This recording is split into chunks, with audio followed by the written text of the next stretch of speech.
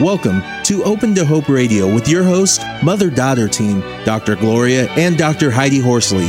This show is brought to you by the Open to Hope Foundation with the mission of helping people find hope after loss. This show has been edited for your convenience. Now, Open to Hope Radio.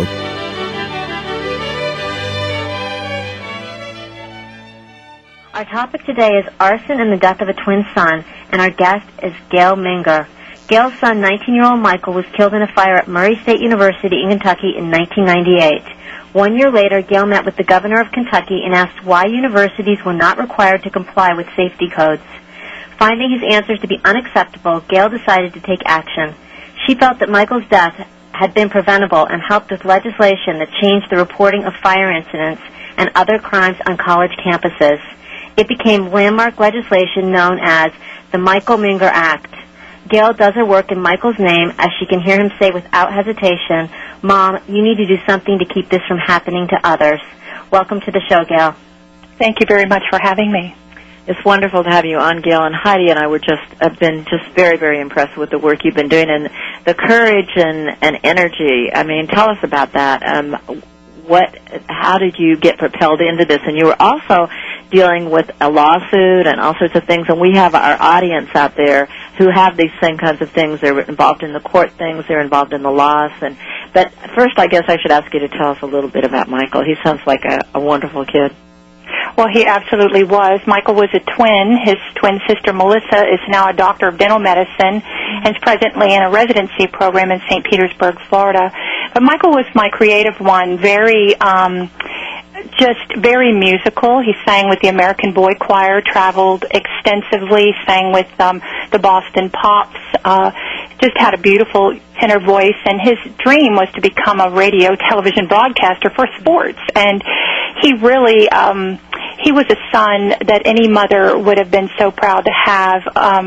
He had learning disabilities, some cognitive challenges, but still wanted to go to college. We never really were sure he could go to college, but he actually maintained, when he died, he had a 3.936 GPA. Oh, my goodness. And that was even higher than his, more brainier, if you will, twin sister, Melissa.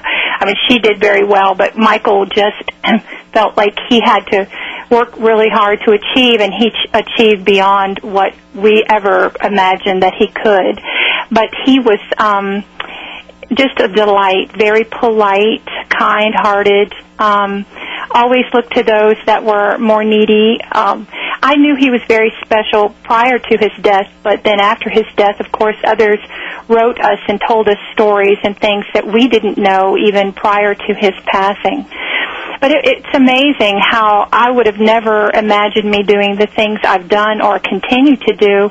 It's just, as you said, propelled into these things. It's kind of laid at your feet, and you just feel like, as I taught Michael and Melissa as little children, you have to do what you feel is right. And I just knew that the things that were going on as far as safety, compliance, compliance to for our audience, could we talk a little bit? Now, Michael, I'll kind of try to summarize it myself. Sure, Michael sure. was going to college, and Yes. he had to be in the dorms. There was no choice because of his disability. Was that it? Or no, Well, everyone had to be required. Okay. At this particular university, and many colleges and universities across the nation, you are required to live in the dormitory setting freshman and sophomore years. And you kind of did not want him to do that. I mean, you felt that it may have not been the perfect place for him. Absolutely. I wanted him to be, and have the experience like everyone else, and for others not to, pick him out to be so different, but to fit in a bit more. And, we wanted him to have that experience, but I realized quite soon after him enrolling that it wasn't all that we were told it was. It had been rated the 11th safest school in the nation, and that's a pretty unbelievable rating, but they had many, many problems. And I noticed those and started to question things. And Michael didn't feel comfortable either. And we worked to get him out of the dorm, and we were not successful. So short of removing him from that university, we felt like he only had 3 more months to live there in the dorm, and then he could move off campus. We already had a special place with an elderly woman, very close to campus. He rode his bicycle. He did not drive a car because of his disabilities. And we already had all of that worked out, but the school was relentless in making us, follow the policy if he was going to continue there. And unfortunately, as I said, he only had 3 months before he would have been eligible to move out of the dorm. And when he returned for his sophomore year, he lived only 3 weeks. And our worst fears and nightmare came true. And that was because somebody lit a fire in the dorm. Yes, they started a fire. A person that was actually hired by the university as a safety, extra safety hand around campus, called the Racer Patrol. And anyway, the individual was charged, but unfortunately there was a hung jury, so he's never been retried and has never paid a day for, his very seriously bad choices. And so he did not intend to kill Michael. He just set a fire. It was the second fire in 5 days. Wow.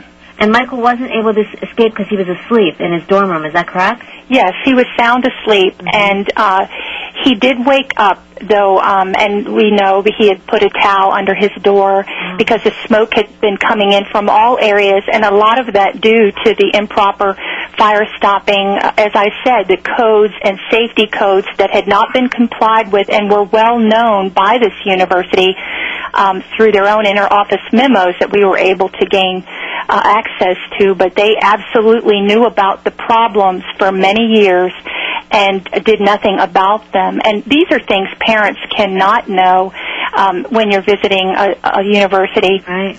There are certain things that are behind the walls that you don't have a clue. But when people tell you and give you their word that this is a safe campus and so forth and so on, and you want to certainly believe that this is true. Now, what have you done with your anger? Are you angry now? Oh, yes, I was for a period of time, and once in a while it pops through again when I see the complacency still today by some on some university campuses. Not all, but some still have a very kind of a haughty attitude, really, and just like, don't look at us, we're doing everything perfectly. Well, if I would tell every parent that may be listening, if any university ever has that attitude, you need to run as fast as you can, because every single university has issues. It's the ones that talk about them and tell you what they're doing to correct them are the ones that you want to listen to. Now, I know we've got some angry folks out there who, through different circumstances have there's been some kind of compliance. What did you do with your anger early on? How did you deal with it to help them? Well, at first, I don't know that I was anything but in a state of shock for many months, not really believing that this was real. I mean, you knew it, but yet you didn't know it. And I read all the books I could get my hands on, and I really worked to because of having Melissa also, to do what I needed to do, if there is such a thing. And really there isn't. We all grieve differently, but there seems to be some patterns to our grief. But I just decided that, knowing these things were wrong and finding more and more out with more questions that I asked and realizing, oh my goodness, this has been going on for a very long time. Why hasn't anyone done anything? And I think that's where I directed my energy. Now, how long did it take you before you started moving in that direction of taking action?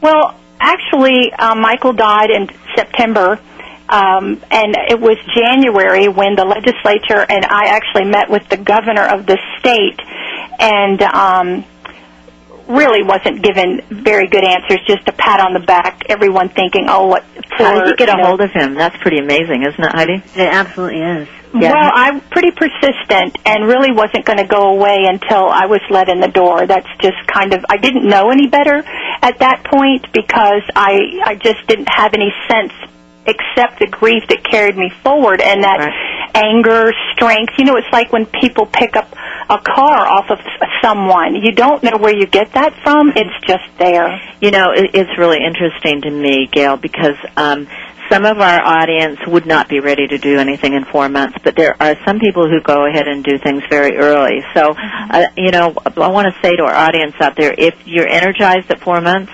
to, you know, go out and do something, do it. If you're not, I mean, there's no model for this. Right, whatever helps in the healing. Yeah, whatever helps for you. If taking action is the kind of thing that helps for you, that's a good thing. One of the things that I wanted that's come up for me, I can just feel it in my heart, is Michael as a singer. During break you were talking about him singing in New York City. Can you talk a little bit about that?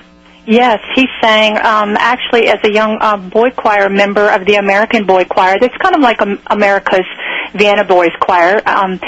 He sang with the Boston Pops. He sang at St. Bartholomew's in New York City, and I just was there a few weeks ago for a conference, and I attended that church, and it was a choral service, and there was a children's choir singing and a men's choir singing, and it was just so beautiful, and I stood there with this tears streaming down my face, but as I left the church, I was so filled and just actually skipping out of the church because I remember him standing there as a little boy at 10 years old singing, you know, on those marble steps, and it was just a wonderful way to revisit and spend time with him through that memory. Oh, that's a wonderful thought, spending time with our children through memory, isn't it, Heidi? Absolutely. What a wonderful memory that you'll have forever. Yes. Yes, absolutely. Do you have tapes of his music?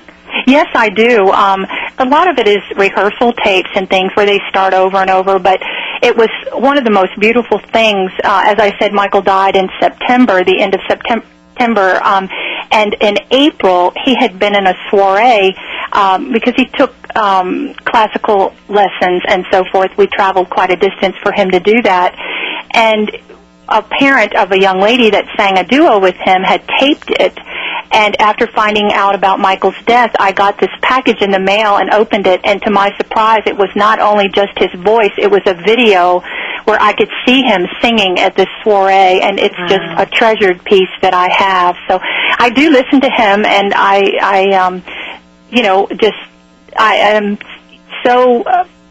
it just does wonderful things for me to hear him.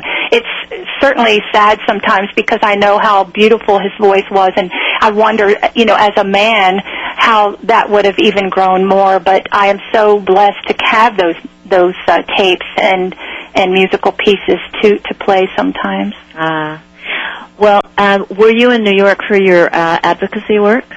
Yes, I was. I'm actually part of a group with the National Fire Sprinkler Association called Common Voices, and it's parents who have lost children in college-related fires mostly. There are other members on the board who have lost loved ones in fires.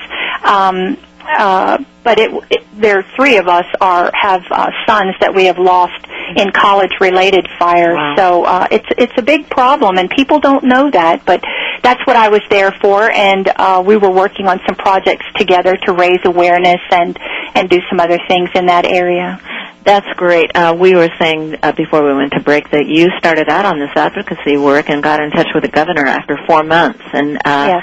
And you were talking about the fact that you really weren't all together, but you had that energy that propelled you in that direction. Yes. I really, as I said, did not really know what I was doing. I just knew something had to be done.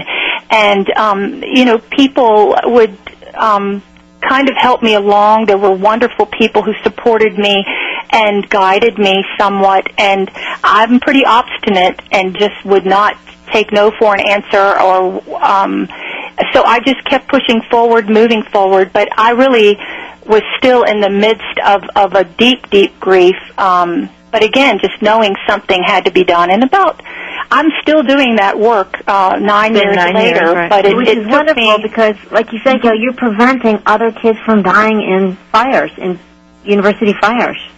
Well, that's what I'm told, and actually all the universities in the state of Kentucky were required by law by mandate, through my tenacity, if you will. And again, I am no one special. My special part in life was being Michael and Melissa's mother, and I just felt so compelled to do this. But when you know that there have been other fires and children have lived because there are now sprinklers in those dormitories, I just, it's not so much me that I'm thinking about. It's that Michael's death did something positive, or the result of his death did something positive, as he wanted and would have wanted me to do, to save others' lives. So that's the good part of it. I was reading something about that was in the paper, and one of the things that said that dealing with the system's been pretty cruel. Could you talk a little bit about the cruelty of that, and for those people who are out there going through this right now, how did you deal with that, and what did you mean by that? Well, it was something that probably was, of course the death of Michael was the hardest thing I've ever had to deal with in my life, and continue to deal with 9 years later, because the impact to your life, you have to incorporate that in your living, and nothing is the same. And those that think you want to get back to the same, please, that's a dream that's not going to be, because nothing is the same as it was before their child died. But what I dealt with the legal system and so forth, it was a harsh, cruel reality that it's a business, and they want you to settle oftentimes. They're not there to find out, really, because what happened to Michael would have set legal precedents because of his disabilities, because of our fight to get him out of the dorm. But no one wanted to spend that amount of time and energy and money to fight for so many years to end up possibly in the Supreme Court. And it was just very, very disheartening to me that I was kind of brought back down to a place I would not want anyone to be. It was a very low place. Yeah, what my friends, tell us, and through the show and things that have been through the whole legal system, is that if you're looking for justice and fairness and all that, you don't find the level that you want. It's not that our system isn't working, but you don't find the level of satisfaction. Even people who get a judgment in their favor and all that, they just don't. They've told me that afterward they don't feel some great sense of relief and satisfaction. That's absolutely true. And my case, I believe, was probably a little different in that it would have taken so many years and set precedents because of dealing with a disabled child and the laws and things that deal with that, and they're kind of all over the books. But yes, I do believe that there is no the other people that have mentioned that there is no relief or satisfaction to what you think will happen when that judgment comes down. It's very empty. It's nothing that it's just. But what's filling? I love this, because what's really filling here is service. Well, and setting, being responsible for something, legislation, so that other kids will not die this way. Yeah. So that you feel like Michael's death was not in vain. He's in a sense saving lives and doing as much in his death as he did in his life. Exactly. And I just finished working with the governor for almost an entire year, about 8 months. I live in Florida, but I was asked to be the chair of the governor's task force on campus safety in the state of Kentucky. So I came to Kentucky and did that and gave the report to the governor in September. And it was amazing that that work, as I said, still going on, and it's broadened with campus safety too. It's not just yes, it is. It really has. So it's very broad. Yeah, that's what we addressed, was a very comprehensive look at campus safety, not just fire. Mm-hmm. So that was very enlightening. But it is a good thing, I think, for any parent to be able to do something like that. And people, say to me, "Oh, well, you're doing this for." I'm not doing it for Michael anymore. Mm-hmm. I can't save Michael, but we can save other children. Right. So, well, Gail, I know you're going to have to leave us in a few minutes, and maybe you're going to stay for one more break. I have about 10 or 12 more minutes. Okay, good. We'll go to break, and then we'll come back and talk to you some more. But could you say a little bit about what you're doing right now, that you've had a friend lose a child? And Actually, I'm where I'm going today for the funeral. Mm-hmm. It's actually good friends of mine that when I came to Kentucky and really had just lost it, was basically coming unglued at the Capitol. I was crying because they were marking up the bill, which means, taking very important parts out of it initially.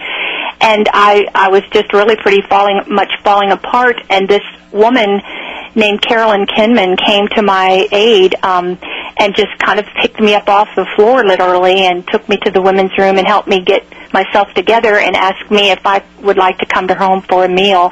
And I have been close friends with, we are so different, but her heart and the wonder of her and her family have been such a support and love for me, and mine for them. And Carolyn's dear husband just passed away just a couple of days ago. So I'm here back in Kentucky from Florida for his funeral, and I will be speaking at his funeral today. I wanted to make sure that people could get in touch with you, Gail. How would they do that?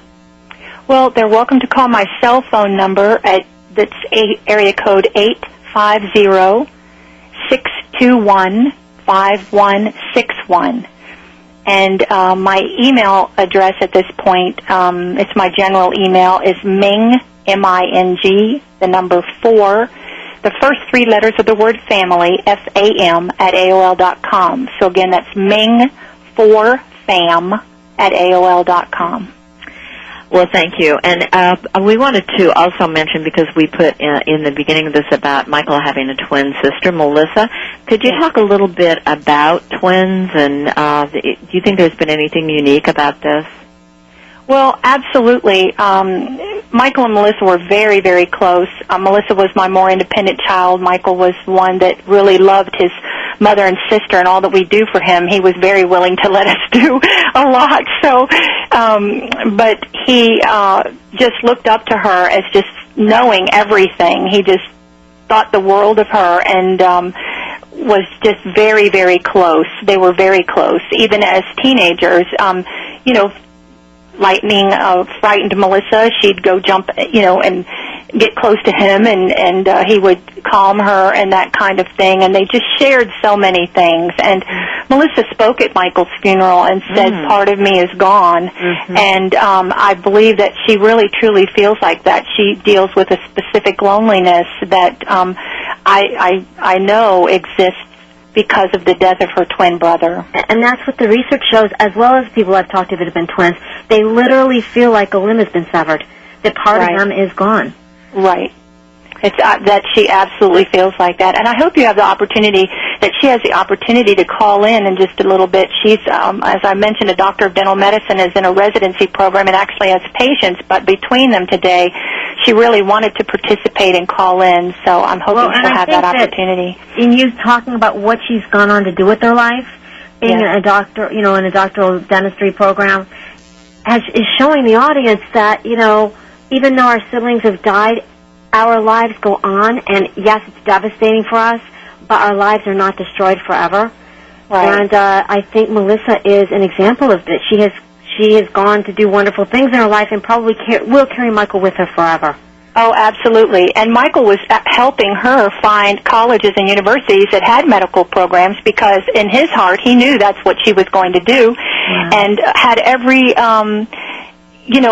every confidence that she would reach that goal someday, and she certainly did. It was a lot of hard work. She had times in her undergraduate, of course, when Michael passed away when he was 19, and they were in their sophomore years of college. They were at different colleges, but she, really struggled with being able to focus on her work, but she was in a small private school, and they were very kind to, help her through that and support her, but the challenges were great. I was wondering, was she in a dorm, and was that scary for you?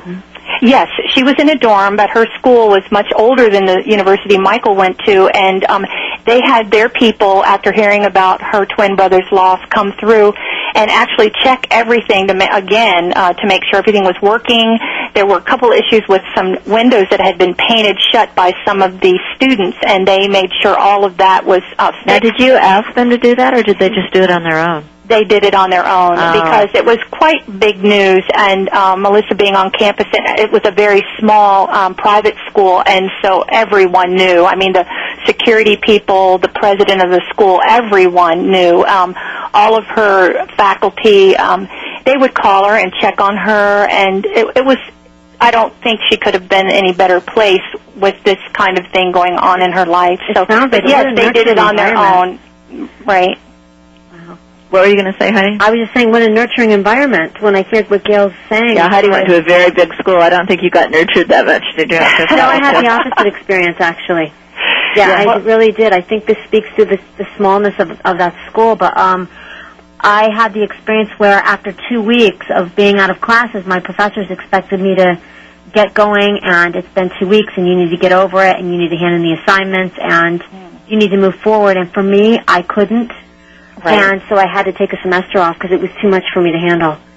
Well, Melissa got into that same place, Heidi, and she actually, the university personnel that I had been corresponding with, we talked a lot, and they said that they would give her a medical leave if indeed, and she did take that in one class because her ability to focus, it was a challenging class, I believe it was calculus, and it was a challenging class, and she was not able to focus. She would find herself gazing out the window, and this was not her typical way of behaving. Right. And so they were very good to her and worked with her. And her grades did suffer, but believe me, it's amazing to me. Melissa went on, and she enjoys leadership roles, and she made a place for herself throughout her college career in leadership. And people, in fact, she got into this residency program wondering, how did I ever get in here? I was not in the top, part of my class, and it's because of her leadership and what the professors said about her as a human being that propelled her into where she is today. Well, and she's overcome great adversity. She's overcome the death of her twin. And I think they all recognized that, and that was a plus for her. And she also has gone on mission trips and gives back to kids that are less fortunate, and that was her brother's thing. And so she's taken on some of his roles, not even on purpose.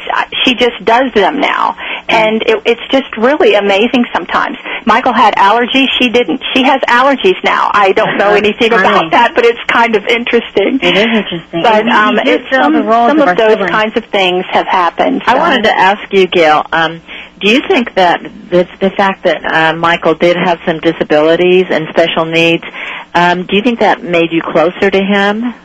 Yes, it did. I spent an inordinate amount of time with him for two reasons. His disabilities and not wanting him to fall through the cracks in our, educational system. Mm-hmm. And so I would work doubly hard with him. And he wanted to achieve. He never fought. We got tutors and things. We were able to do that for him, and that was very important.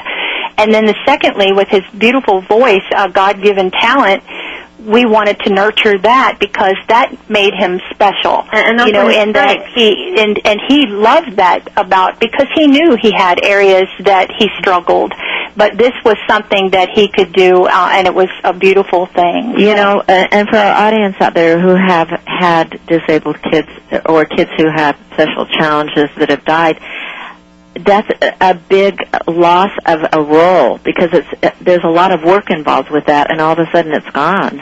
Not many people have recognized that, Gloria, and thank you so much for saying that to me today, because that's exactly true.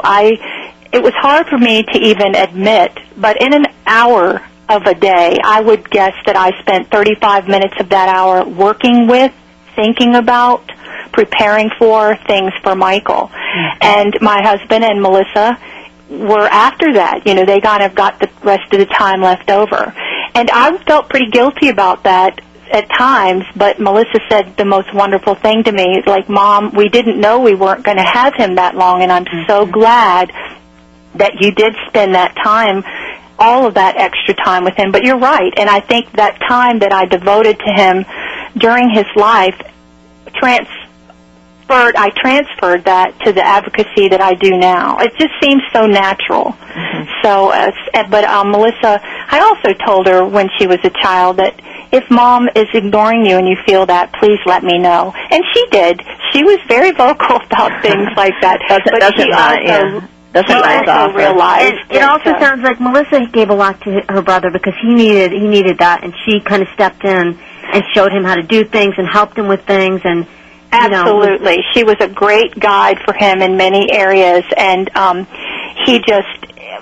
I wouldn't want to say worshipped her, but it was close to that. He just thought she was it. And he just thought she, hung the moon, as they say, and was so smart and just everything. He was so, he just loved his, and she wasn't a big sister. She was his twin sister, but she was a few minutes older. So. Well, Gail, I don't want to keep you, and I just want to thank you so much for being on the show today. I'm just impressed with your advocacy, and it's really wonderful. Do you have something you'd like to leave our audience with about any thoughts? Well, I'd like to say to all parents who may be experiencing this devastating time in their life that to have hope, don't lose hope. And it's amazing how the people you will meet and the things that will come to you, in front of you, the ways that you may hear your children speaking to you, and listen to that. Listen for those things. Listen to the birds sing. Enjoy the smell of the flowers. All the things that we are too busy to enjoy. Michael showed me and many others that it's important to think of all those things and take in all of the beautiful world around you, but to please not give up hope and to look to others as this show provides who have gone through it, that we are so willing, so many of us out here are so willing to help any way we can, just to answer a simple question. And I would encourage you to ask those questions and do whatever it makes you feel better. Nothing is too out there, and I think that's important for people to know. Great. Heidi, do you have anything you want to say to Gail before she leaves our show? I just want to thank Gail for everything she's done and for this legislation, the Michael Minger Act. Yes. Thank you so much for helping save lives. Well, thank you.